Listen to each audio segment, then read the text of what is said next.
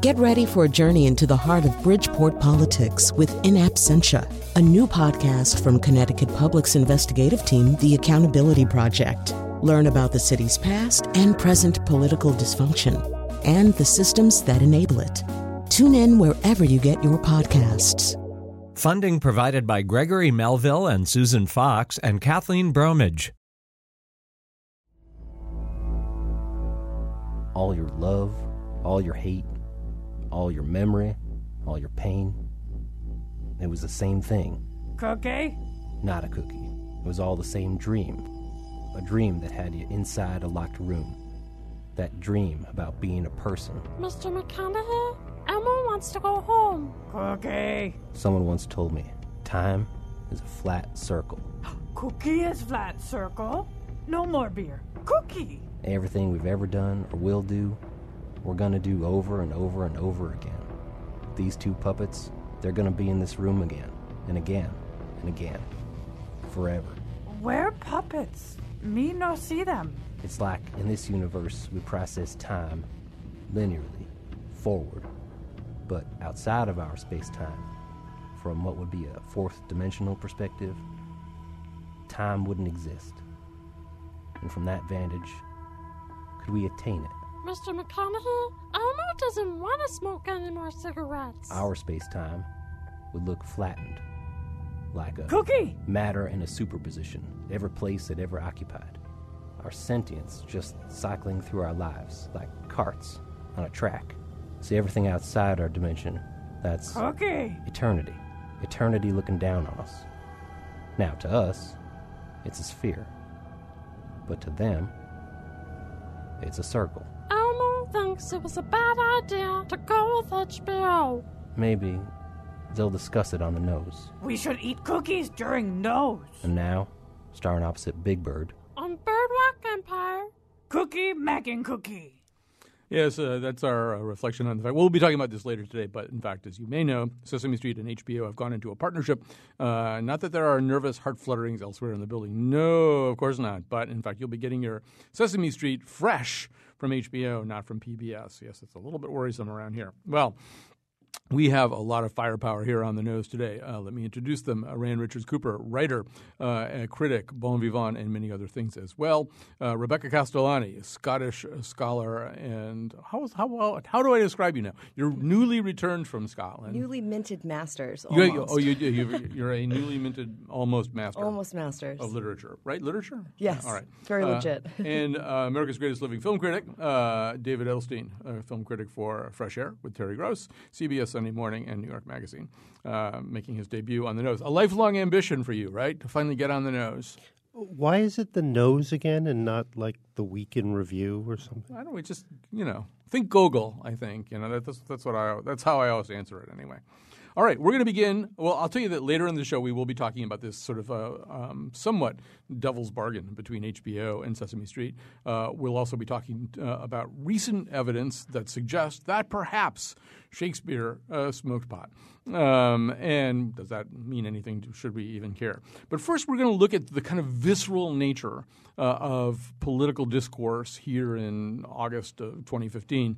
And we're going to start with a particular word, although it's going to sort of, I think, fold out into other areas. But we're going to talk about a word that the mainstream media kind of detected this week. The New York Times had a story on it, as did a lot of other news outlets. It's kind of an ugly-sounding word. I have to be very careful how I even say it. It's cuckservative.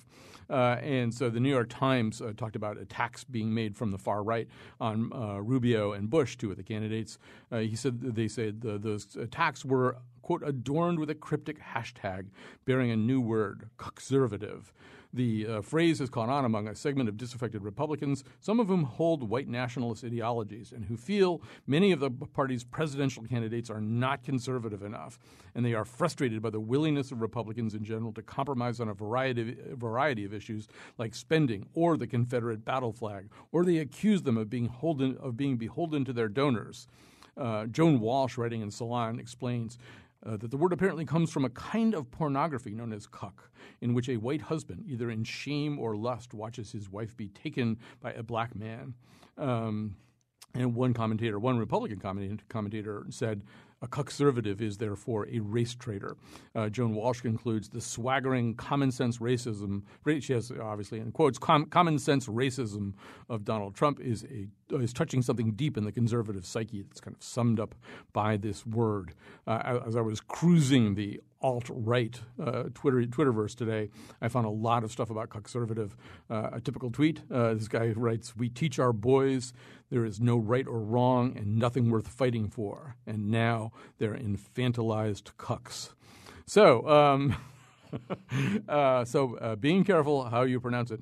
We're going to talk about this, and if you have your own comments, 860-275-7266. So, Rebecca, my first question is, should we be amused by this or freaked out by it? I started out amused, and then the more I was reading the tweets of these people, the more I started to get freaked out. Oh, I absolutely agree. I started off very amused, especially with the amalgamation of the word. Talking about the Bard later, the word cuckold reaching far back into the annals of history, and it's being revitalized for this purpose. But the more I peeked around in Twitter, the more ominous it really became. It seems that a lot of people are really taking this seriously. I thought really it was just kind of farcical for a while until I started reading some of these accounts that seemed deadpan, dead serious. Even people who are no longer alive are getting smeared in this way. The National Review posted a piece that said the headline was, "Donald Trump is an affront to anyone devoted to William F. Buckley's legacy." That was immediately retweeted by something called the Reactionary Tree, who wrote, "Buckley was a cuckservative, totally dedicated to purging any remotely conservative thought from the right." So, Rand, I'll let you react to this any way that you want to, but it's always interesting when you see a coinage like this. And it's a coinage, as Rebecca says, is kind of a reach. The word cuckold, is not a word that people sling around commonly. I have to say, maybe I'm just particularly addled today, but I still actually don't quite understand it. It is a word that is being used by the extreme right? Yes, by the extreme right to dismiss Republicans closer to the center.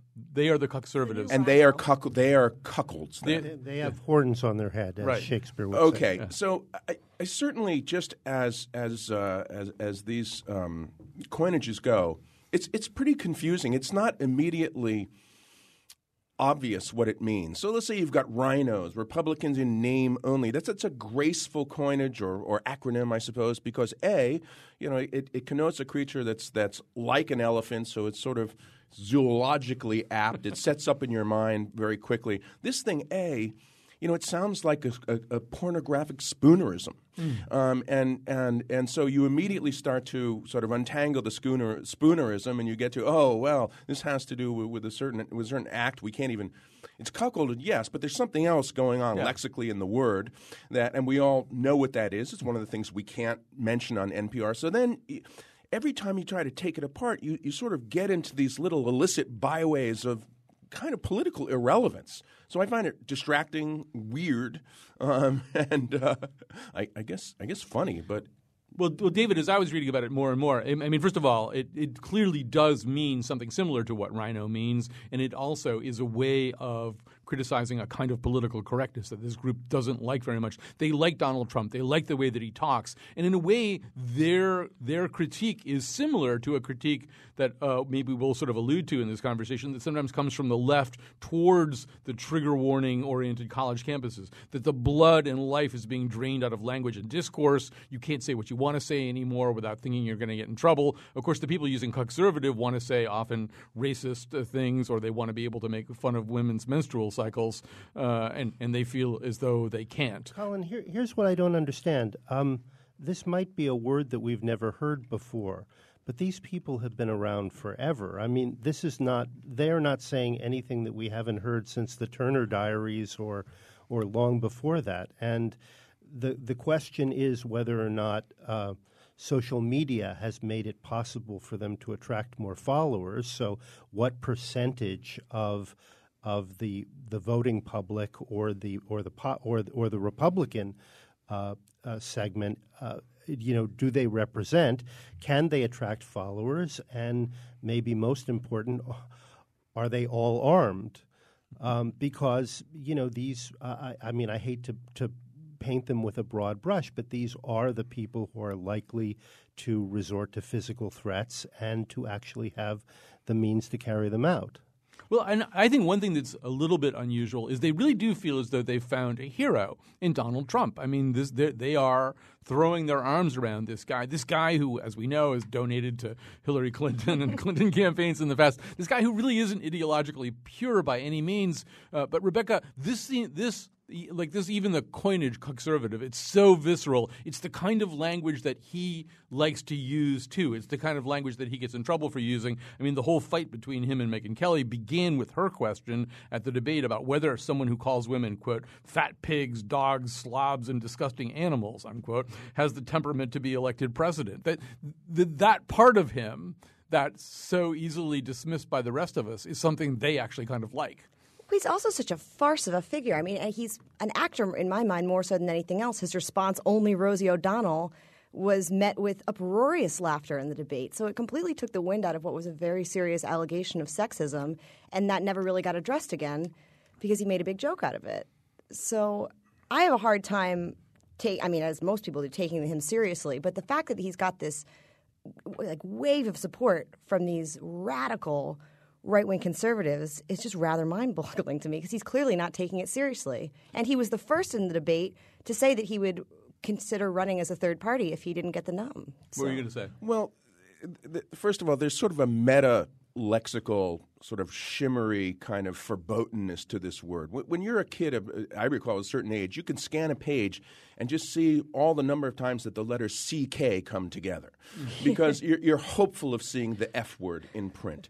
Now, watched a lot of Beavis and Butthead. There you go. So when you have C with a vowel followed by CK and then an S, we all know what's kind of shimmering in the background. Now, if the charge that this hashtag gives off and its relation to Trump is that, well, Trump is the candidate who's going to get up there and say the rude, crude things that no one else will say, the popularity of that act reflects and rests on a certain basic illogical problem that voters are expressing in their fondness for him.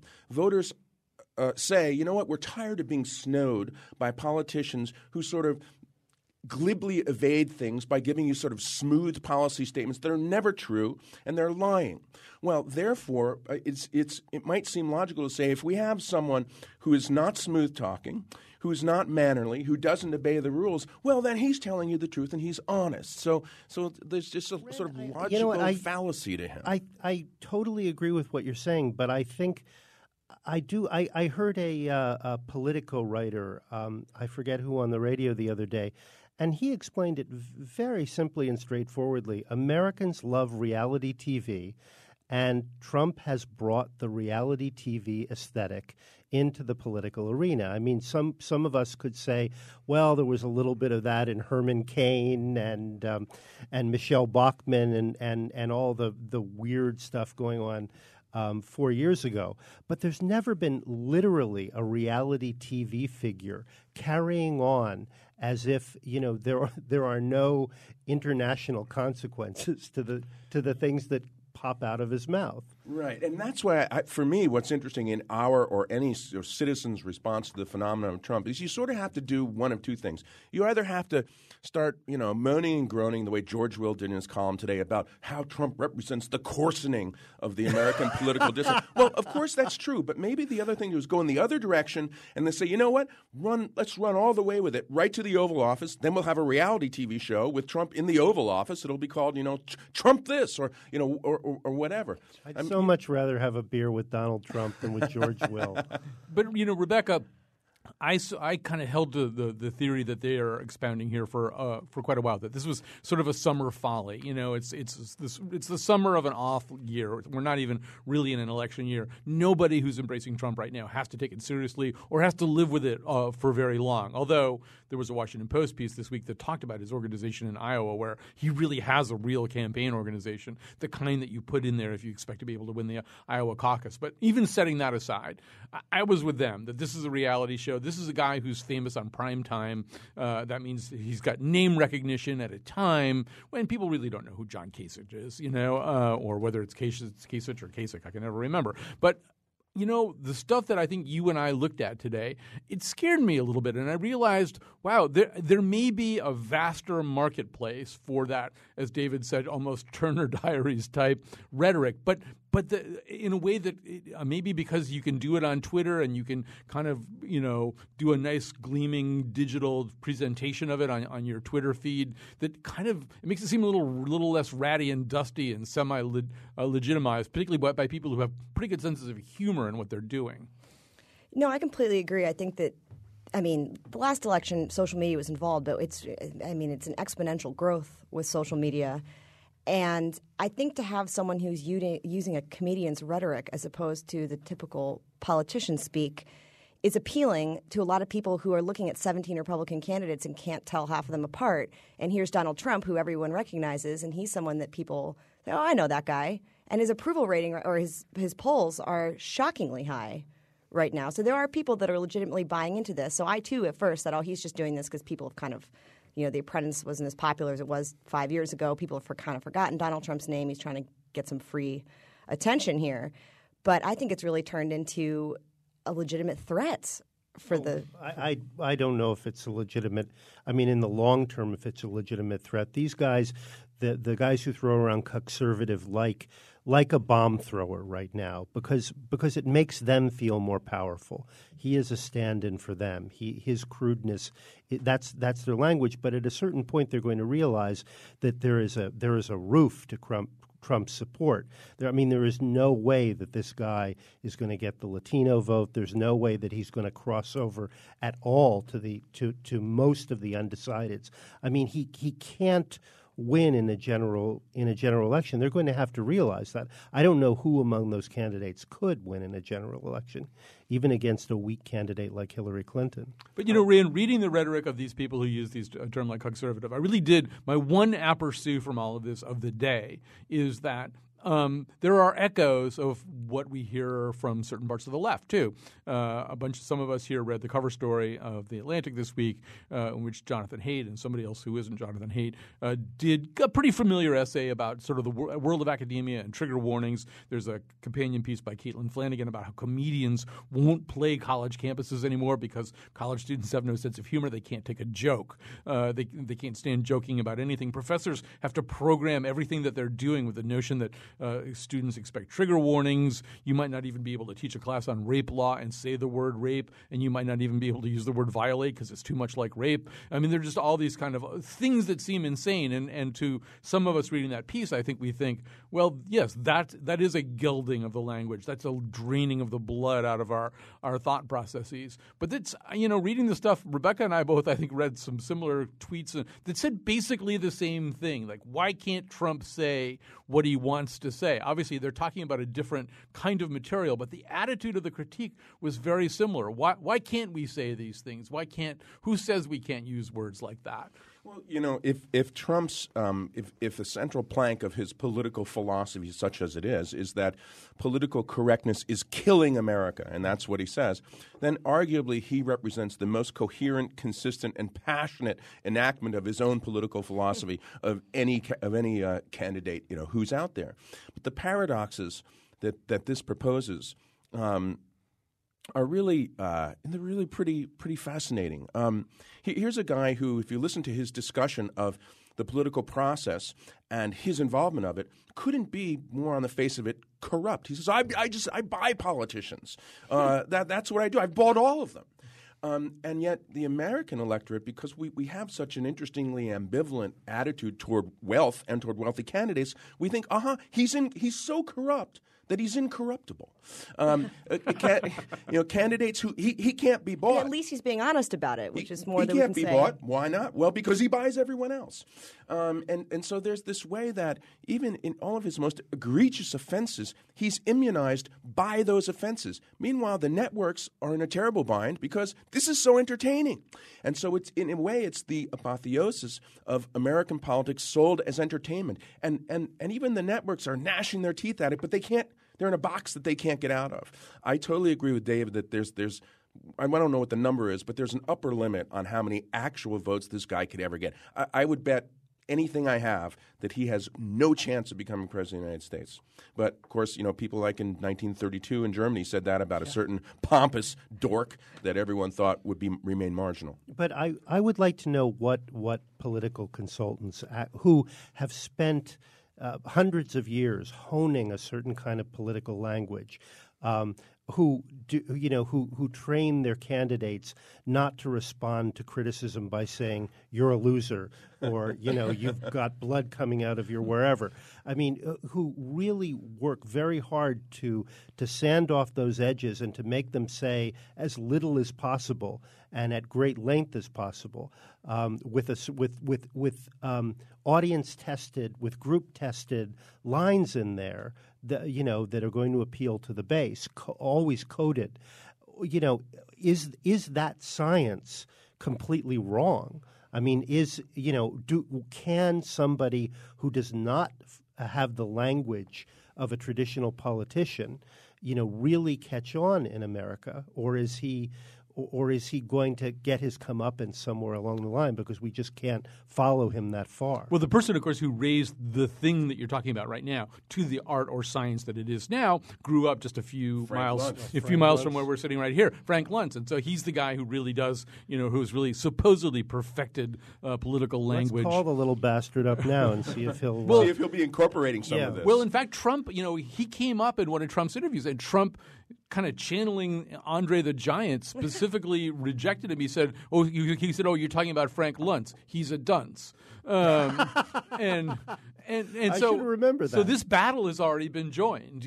Specifically, if you're asking, does Trump represent the overthrowing of it? I mean, it's not even an implied overthrowal. It's he said, I want nothing to do with that kind of thinking. Let me just we do have some Trump supporters on the phone, and it might be interesting to talk. Yes, Rand is very interested in talking to a Trump supporter. Here's John in Farmington. We also have Jesse in Simsbury. Hi, John.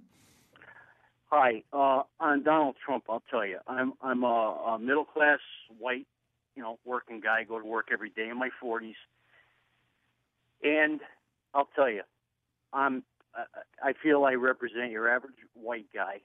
And to tell you the truth, I'm tired of being scolded. I'm tired of women telling me what I do wrong, what I don't get, what I get that they don't get. I'm tired of black people telling me what happens when a police officer pulls me over. White guilt, white privilege. I don't get this. I don't get that. That's what your average guy is sick of. And Black Lives Matter. In my opinion, Black lives, No, you're doing an impersonation of a Trump supporter. Yeah, no, you even sound like you have his diction. Yeah, he took it too far. I think that he had me convinced right up to the end. You think he's a Democrat troll? Yeah, I think he's something like that. That's a fake Trump supporter. Okay. All right, let's try Jesse and see if we can get a real one. Hi, Jesse. Hi. I am a registered Democrat. I do not support Hillary Clinton. Trump, having worked in Wall Street, I kind of know what kind of person Trump is. He comes off as somewhat bombastic and crazy, but when he gets down to business, he is none of those things. I think, obviously, if he were to win an election, he would not behave this way once he got into office. I do think that he is a very, very intelligent person.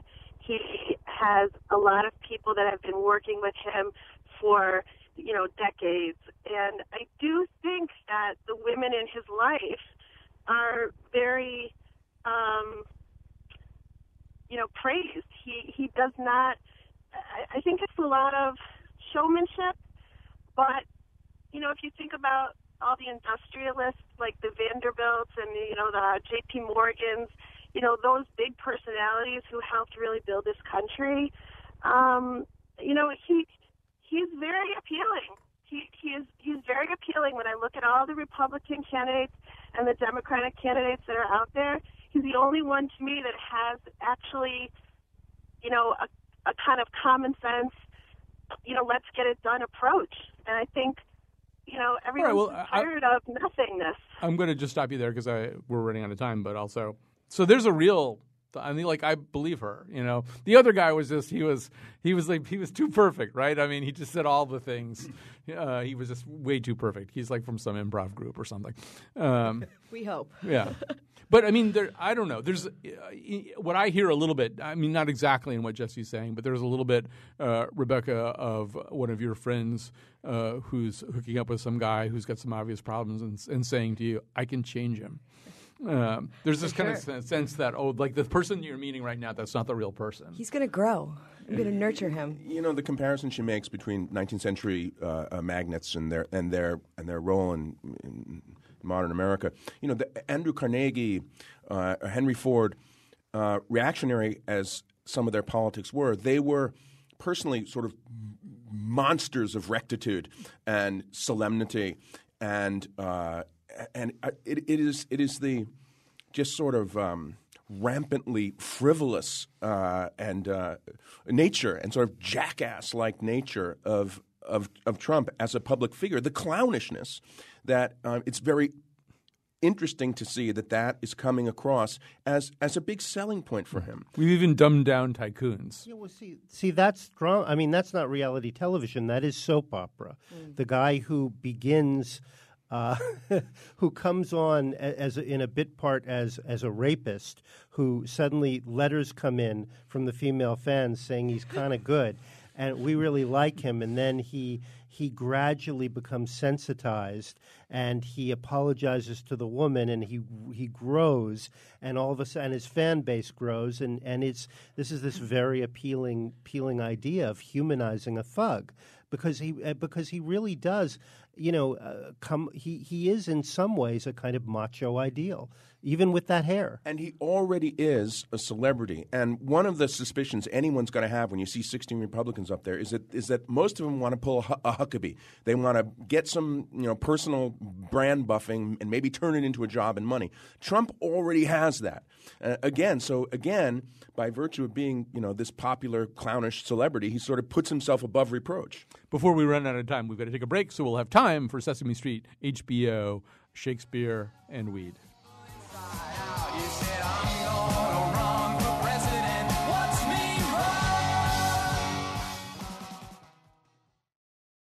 All right. Well, my son growing up was able to watch Sesame Street on PBS, and so were the daughters of David Edelstein, and I think Larkin, Rand's daughter, has probably outgrown Sesame Street now, so she's in the clear.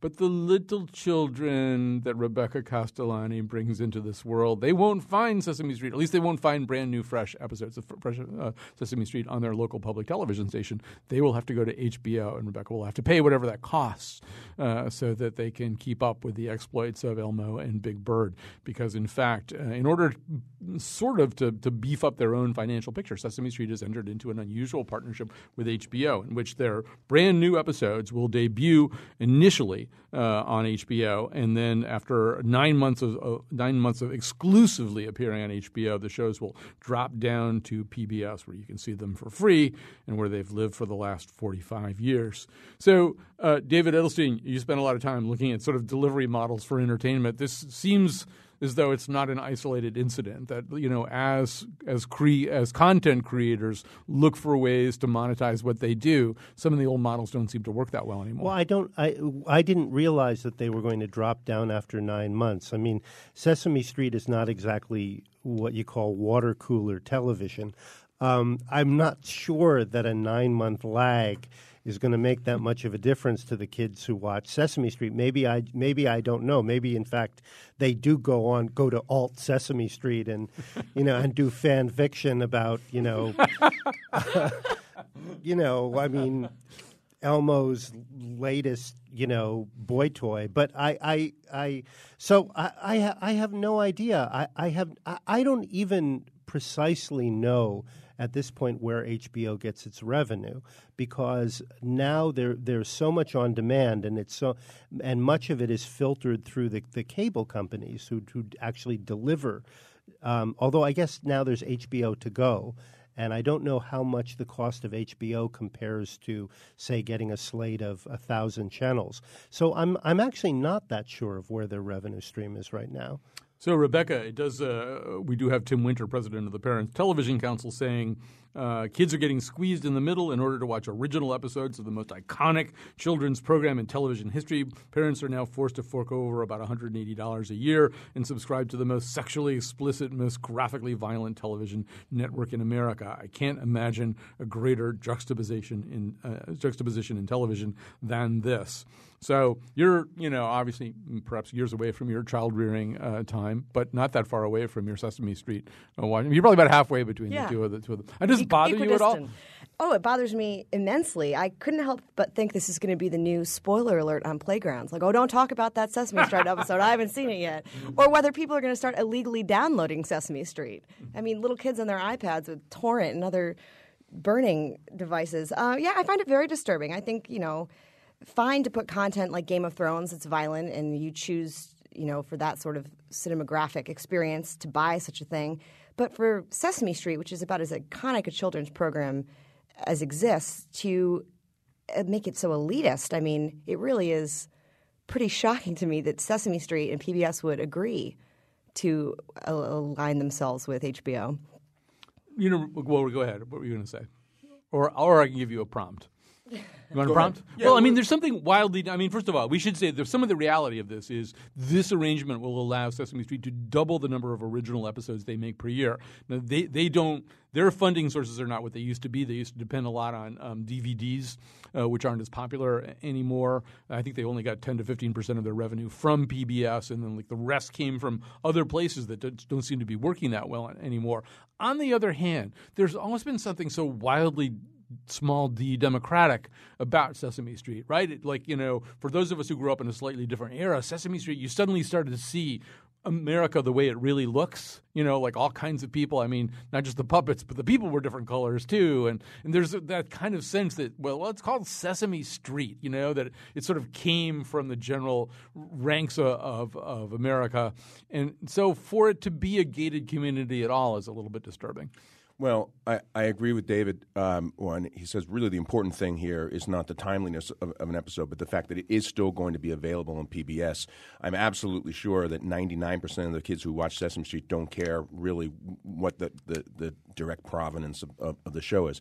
I have a 9-year-old daughter, and I will say that we used for many years PBS as a kind of haven or oasis for her, a place where she could have some exposure to television, good shows, and I watched some of them too. Like Wild Kratts, I love that show, where she could watch these shows without advertisers getting their claws into her, and without her at a very early age sort of learning that structure that public culture that culture is going to be delivered to her, with that price tag. Now, I will say, there's a cognitive dissonance clearly that goes along with juxtaposing Sesame Street with The Sopranos or Boardwalk Empire or any of these other violent and very well-written bloodfests on HBO. I'm not sure how it will work if kids are watching Sesame Street and see commercials for those. That would be a concern if I were a parent. But they're not going to do that, believe me. That would end the experiment there. In a broader sense, in a broader cultural, political sense, Sesame Street is 50 years old next year, and its founding is in some ways almost coterminous with the creation of public broadcasting.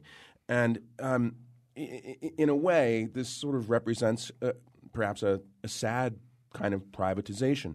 I mean, success sells, and if Amtrak were an incredibly successful form of transportation, it probably would be owned by Southwest Airlines. I mean, really, when I was thinking about this, the only case of something that was very viable and successful that I know of in the commercial world that then went in the other direction was the Colin McEnroe show. And he used to be out there selling himself via ads every 30 seconds, was wildly successful at it, and now he's a government promoted entity. But basically, this show, as long as if they're going to create more episodes this way and kids are still going to be able to watch them on PBS, I don't see it as. But I guess you're saying this is really about public funding. Then this is really about the larger issue is the drying up of public funding. Correct. Well, see, I don't think it is. First of all, public funding of public broadcasting is wildly over. This show gets no public funding whatsoever. This station gets essentially no public funding whatsoever. The only thing we do is buy some programming, national programming that sometimes is publicly funded or has at least funded a little bit out of the corporation. And the nose guys give money every time. David doesn't know that yet. That's right, yeah. It's like $20 at the end of this. But so to me, it's not that. To me, I mean, if you read about what's happened to Sesame Street, that's not what happened to them. What happened to them was they were making a lot of their money from licensing and delivery and DVD rentals and purchases and stuff like that. And just because so much stuff is streamable and downloadable and just available in other ways, that revenue stream is drying up for them. And I do think that that's a challenge across the board in entertainment right now. Is that the thing you thought you could make a lot of money on, whatever it was, the first weekend of ticket sales to a movie or something, it's just much more problematic than it used to be. This is a larger question because when the market dropped out of the DVD, when the DVD market, the bottom fell out, a lot of the Hollywood's revenue stream shifted, and one reason we're seeing so many more 3D movies that don't need to be 3D and superhero movies and quote unquote franchises is that eventually as much as 80% of the entertainment market is going to be in China and other parts of Asia, and it's that group that's dictating more and more of what we see. So I guess maybe in some way we should be thankful to HBO for kind of stepping in and rescuing this show, and who knows, maybe even revitalizing it. I understand what you're saying, but I still think a 9-month lag. I mean, look, people are still listening to car talk. Right. I mean, they're talking about some 84. They didn't even know that he's dead. Yeah. So, and they're talking about some 84 car that hasn't been made that hasn't even been on the streets for 20 years. I actually think you're right. I think it's going to be good for Sesame Street in certain ways, that they're probably going to get an infusion of creativity. I will say that the guy who's the head of the sort of Sesame Street company right now, I forget what it's called, is a guy named Jeff Dunn, who I went to high school with. He's also from West Hartford, same place as Frank Luntz. See, everybody's from West Hartford. It's the Tigris and Euphrates. You're from West Hartford. We're all from West Hartford. So we're going to move on here, and we're going to put Rebecca's master's in literature to some work here. This turns out to be kind of maybe not as new a story as we thought it was initially. It's been kicked around a couple of other times in the past. But a researcher, interestingly named Thackeray, I don't know whether we should attach any importance to it, but a researcher whose name is Thackeray from South Africa, of all places, has uncovered some evidence at sort of broken pipes and stuff like that in the ground, suggesting that with traces of both cocaine and marijuana. So it's not a lock, but media outlets are getting very excited about the whole idea anyway, that it's possible that Shakespeare drew his inspiration from some of these other places. Thackeray and his team, I was looking for it here on my document, analyzed 24 pipe fragments from in and around Stratford-upon-Avon, including several from Shakespeare's birthplace and the home he owned later in his life at New Place. The test found strong evidence for the use of nicotine and, more surprisingly, cocaine. Evidence for marijuana was less substantive, but one study said that unequivocal evidence for cannabis has not been obtained, but the researchers did detect, well, it gets very complicated and chemical, but there did seem to be cannabinoids in some of those old samples. So are we surprised? Not surprised? Not surprised. Yeah. Why are we not surprised? Have you read The Winter's Tale? Or Midsummer Night's Dream? Or Macbeth? Or I can go on. Please don't say that name. That's right. You should be, of all people, you should be calling it The Scottish Play. Yes. Just got back from Scotland. I'm sorry. Yeah, correct. Yeah. I mean, I wouldn't be that surprised by that. It would have taken a lot of effort, however, to get it there. I don't think there was any evidence that was being grown. But I think it was Drake that first brought nicotine to England. Not the rapper. No, I wish. So I'm not sure. I mean, I think that one of the things I read that was that Sonnet 76 had an allusion to weed, and I did because it says, and keep invention in a noted weed. So I did some etymological research, and that's kind of a debunked argument because the term weed wasn't really. No, they wouldn't be calling it that. No, that became something that was used in the 1930s. So I think that people are definitely trying to reach here. The articles alone that are floating around the internet right now are pretty priceless. People making things like Billy Bong rips and all sorts of. It's worth looking around, but I think that people are just kind of excited by the idea more so there's really much validity to it. I don't know that whatever we're talking about would have been that potent necessarily. I mean, if you go out there and buy marijuana right now, it will blow the top of your head off. But compared to the stuff I was smoking every day in college, should I have said that? And, I have a feeling, civilizations have always, chewed coca leaves and, experimented with cocaine in some form before the science of being able to distill it and to concentrate it. I mean, it's the same reason people it could have the potency of coffee. The cocaine that he was chewing, it could just, or no-dose or something, or Sudafed. I mean, there's no reason to believe that he was in a Keatsian altered state, or sitting in some opium den. Yeah. Or Coleridge. The jury's actually kind of a little bit out on how much opium Keats actually used. But I mean, everybody seemed to use something. And, Edison was doing that Vin Mariani stuff, the coca leaves soaking in wine, and it seemed to inspire him to all kinds of There's far more interesting stuff about alcohol in right. Shakespeare. The whole Porter speech in the Scottish play about how it makes him and it mars him. It, increases the desire, but, cuts the function or cuts the ability. I mean, there's some great stuff about sack and one alcoholic beverage or another. All right, Rand, you get the final riff or spliff. Well, Shakespeare's achievement was so majestic and his artistic intelligence so incomprehensible. Harold Bloom wrote about him essentially that he may have been God. He invented the human. He invented the human. That in combination with the real paucity of any knowledge, of biographical knowledge, it creates it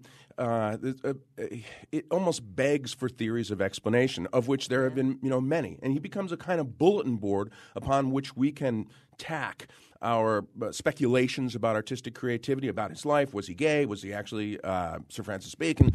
Did he even write the plays? Did he even write them? Was he Christopher Marlowe? And so I think there's never going to be an end to kind of crank pet theories about it. But I did, as I think I told you, some research, and I found out in light of this concept that a number of his best-known plays actually had original titles in draft form that perhaps you don't know of, but they do betray, in fact, that Pot had a smoldering place in the center of his creation. Here we go. Let's drum roll. As You Like It was actually As You Light It. There was the well-known Much Ado About Puffing, the Munchie Wives of Windsor. This is one of my favorites. The Hashpipe Merchant of Venice. He left out the fact about the hashpipe. See, I had the Merchant of Venice Beach. The Merchant of Venice Beach. Ooh, the comedy of errors was the comedy of reefers, but he was ahead of his time. And then finally there was the Two Stoners of Verona, and there was one the Midsummer Night's Bong, of course. And he left one intact and left its title for us, and it is called Measure for Measure. All right, we have to take a break. We'll come back with endorsements after this.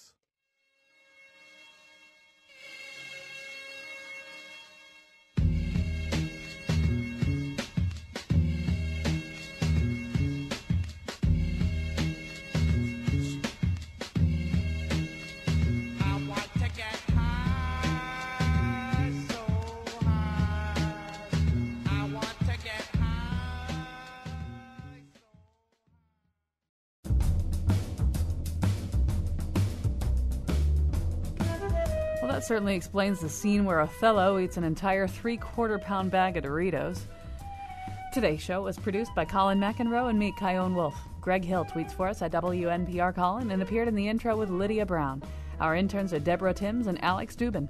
The part of Bill Curry was played by Count Von Count. For show pages, articles, and videos of the Faith Middleton Show staff making Merchant of Venice brownies, visit our website, WNPR.org/Colin. On Monday's show, the scramble sweeps up the wreckage of the weekend.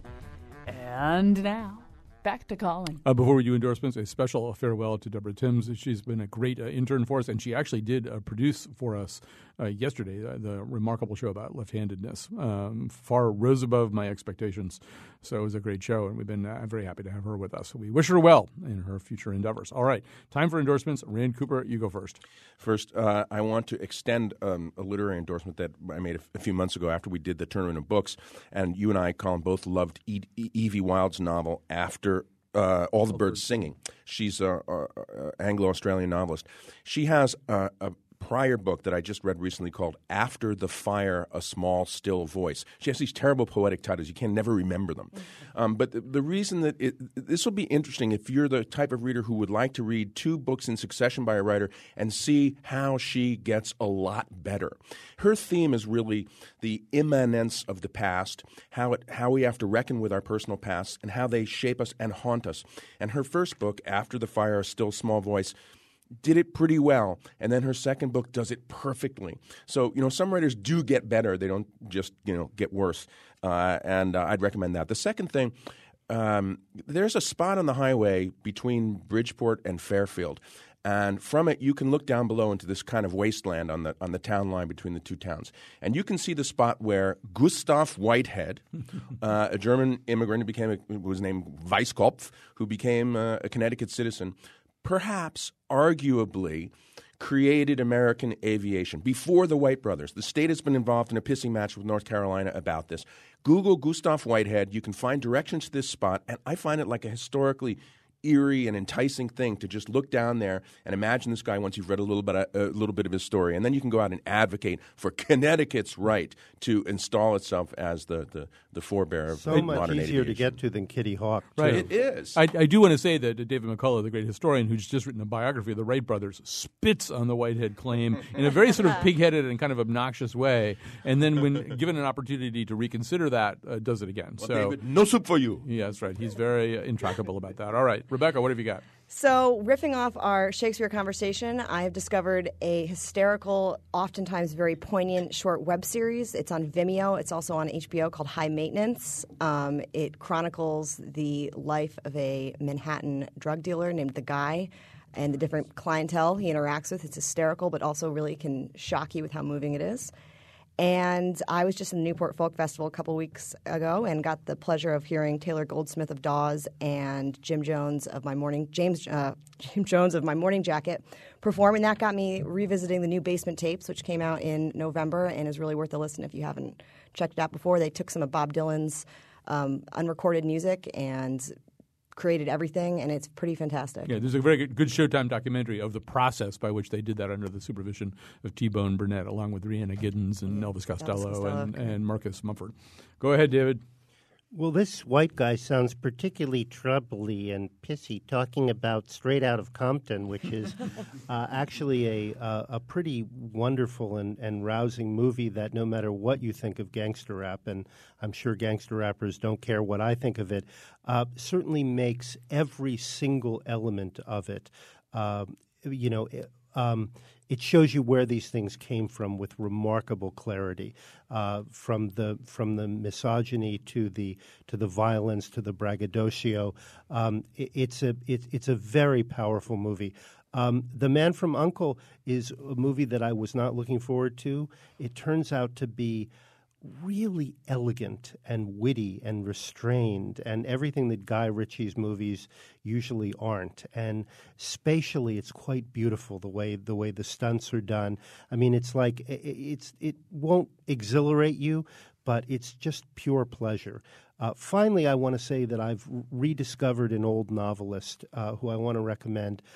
He's a genre novelist, although he was a screenwriter. His name is Guy Endore. He wrote in the 30s and 40s, and he wrote a very famous horror novel called The Werewolf of Paris, which turns out also be about the great sort of bloodletting at the Commune in Paris, and it's a great historical novel as well as a great horror novel, as well as a noir I'm into now called Methinks the Lady, and I think we know where that came from. Guy Endore, Endore. Please check him out. He's wonderful. All right. So what you should do this weekend is if you're a white guy that the way David described, find your most urban black friend. Go see Straight Outta Compton, and then go see the end of the tour, which is the David Foster Wallace white guy movie, and that'll kind of balance things out. My endorsements are going to kind of balance things out in a similar way. I have been listening almost obsessively to American Messiah by D'Angelo. D'Angelo is the Black Brian Wilson. I mean, you have to listen to this CD a lot lot. Like a lot to have that unfold. So that's one half of it. And then you can bring the music up, Wolfie. This 2 nights ago, I saw Lyle Lovett perform in Bridgeport. He has this incredible band he travels with where they're all solo artists. This is a guy named Luke Bulla. He's a fiddle player. He's also an incredible singer. He has his own separate career. Watch for this guy. He's handsome, he can sing, and he can play the fiddle like nobody's business. Luke Bulla. Just remember that name.